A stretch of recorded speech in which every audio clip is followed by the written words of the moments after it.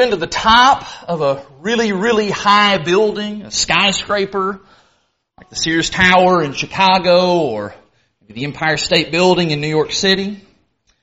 When you get up to something that high and you're standing at the top of it and you look down, it certainly provides a very extraordinary perspective, doesn't it? Things that would normally seem very large to us on the ground, like a house or a bus or a train, suddenly they all seem so small, so insignificant from that height. Even people appear like nothing more than just little ants, little dots just milling around on the ground.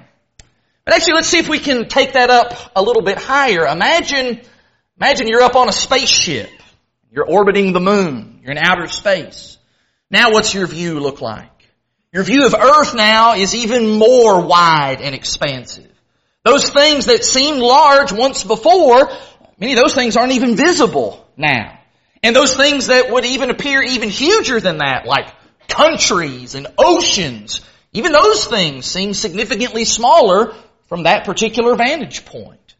The point in all of this is that whenever we put some distance between ourselves and the things that seem really large in our lives, we start to get a better sense of perspective. You know, sometimes we have challenges and we have difficulties and we have problems in our lives here on this earth that appear to us in the moment to just be ginormous.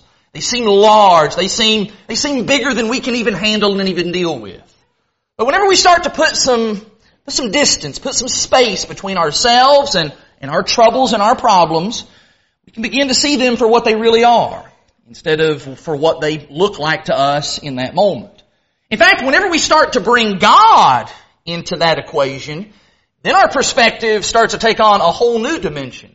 All of life's difficulties and all of their problems now have a heavenly perspective about them, and that helps us to bring even more balance to the things that we're viewing. Because when we adopt that God's point of view, that God's eye view of things, then we begin to realize that all the stuff that just seems like such big things to us in the moment, that bill that is overdue, or that upcoming exam or quiz that's going to be happening at school, or that coworker that's just a real thorn in my side and gives me problems every day, or maybe that leaky faucet at the house, suddenly we start to realize that those things aren't nearly as big of a deal as we had made them out to be originally.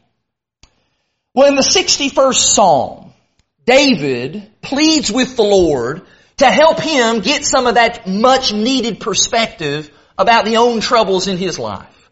Most scholars tend to believe that the 61st Psalm was written at the time when David was fleeing away from Jerusalem in flight away from his son Absalom. Absalom had led a revolt and a rebellion against his father, the king, forcing David to flee from Jerusalem out of fear of his own life. And so in Psalm 61, in the first 4 verses, David writes these words, "Hear my cry, O God, listen to my prayer. From the end of the earth I call to you when my heart is faint. Lead me to the rock that is higher than I, for you have been my refuge, a strong tower against the enemy. Let me dwell in your tent forever. Let me take refuge under the shelter of your wings." David's crying out. He's asking God for help. And in particular, I want to draw your attention to that expression that he uses there, lead me to the rock that is higher than I. David realized that if he was going to get some perspective on his troubles, well, there weren't really any skyscrapers nearby that he could go climb to the top of. And there certainly weren't any rocket ships that he could board and go up into space and get a better perspective on his life. But he knew that a rocky summit, maybe the word we would use would be a mountain, that it could maybe serve a similar purpose. That it would provide him and it would provide his men who were traveling with him, would provide them a place of refuge where the Lord could protect and could defend them. It would provide a better vantage point to be able to assess the situation down on the ground, to be able to view and to spot the enemy from afar. And certainly, it would put some much needed space between him and his problems. But more importantly, I want you to think beyond this idea of a physical rock. Think about in a spiritual sense.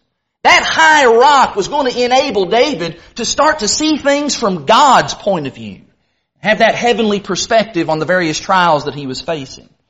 Of course, that imagery of a rock is very familiar to us because it is used in reference to God just all throughout Scripture. In fact, in the very next psalm, in Psalm chapter 62, David writes there that He alone is my rock and my salvation, my fortress.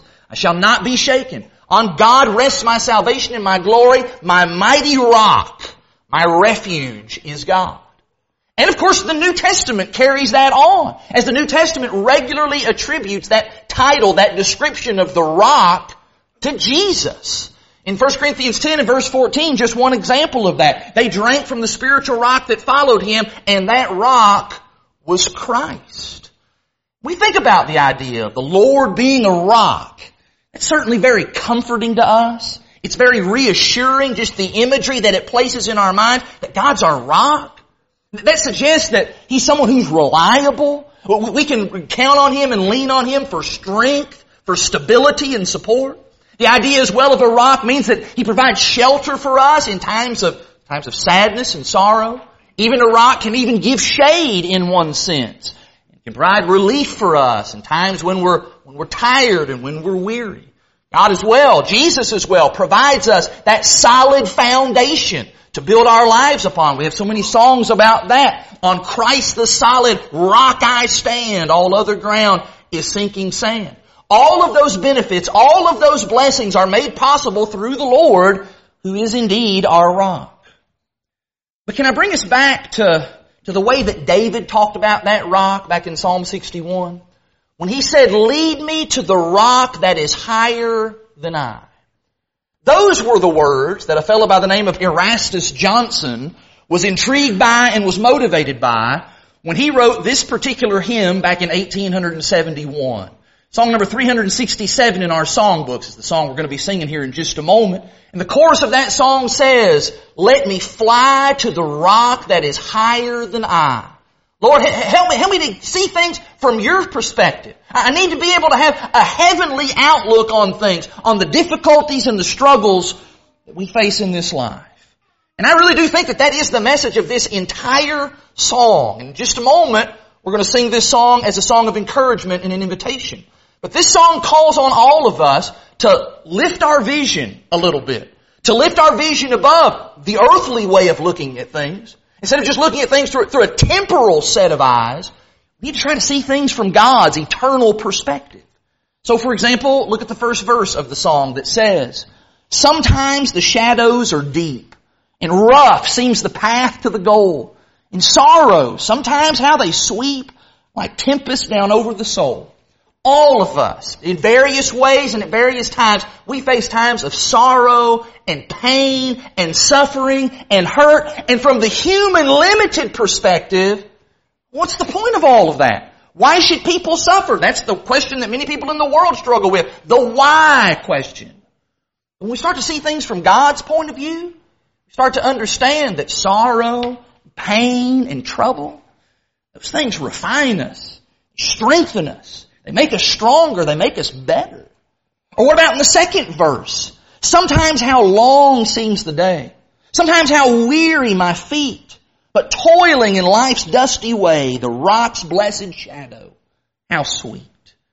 Again, we can get fatigued and we can get tired. We can grow weary on this earth with all that we have to do. Not just in our physical lives, but of course as well in our spiritual lives as disciples and as Christians. Sometimes it's hard to sort all of that out and to figure all of that out. But when we look at things from God's perspective, we understand that those things just make us long for something better. Makes us long for that day of rest, when no longer are we going to be weary. No longer are we going to be tired from traveling the dusty roads of life. We're going to get to be at rest with our Father in heaven. And then even the last verse, near to the rock let me keep, if blessings or sorrows prevail, or climbing the mountain way steep, or walking through the shadowy vale. The songwriter talks there again about difficulties and trials, but he also talks about blessings, about times when things are good and when God is being very generous to us and providing us good things in our life and making things more pleasant on this earth. From the earthly vantage point, when people get good things to them, well, what are they all about? Well, they're all about just enjoying those things and getting more good stuff and accumulating lots of things that make my life even more comfortable. When we have a Godward perspective on those things, we realize those are temporal blessings from above.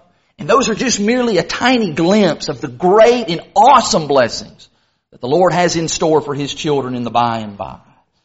Oh, then to the rock let me fly, to the rock that is higher than I. That should be certainly the prayer of each and every one of us. And in just a moment, we're going to have the opportunity to express those ideas as we sing this song. But it does need to be stated this evening that you really can't even begin to look at life through a proper lens until you are in Jesus Christ. You cannot even start to have the proper perspective, that wide lens view, the heavenly perspective, until you begin to make the decision to become a Christian and to be a part of the family of God. And so we offer to you, the Lord offers to you, by His grace and by His love and by His mercy, His invitation. It is an invitation to come and to be with Him, to be cleansed from sin, to render your obedience to the gospel. And this evening, all things are ready and convenient for you to do just that tonight, to put on Jesus in baptism, to become one of God's children. If you are one of God's children and you're not living faithfully, maybe you've lost sight of the perspective you ought to have about the difficulties of this life, brother or sister, you need to repent. You need to get things recalibrated and ask the Lord to help you to see those things for what they truly are. Let's all get the proper perspective this evening, and let's do that. That all has to start by getting our lives right with the Lord. If you need to respond to the invitation in any way, would you do that right now while we stand and while we sing?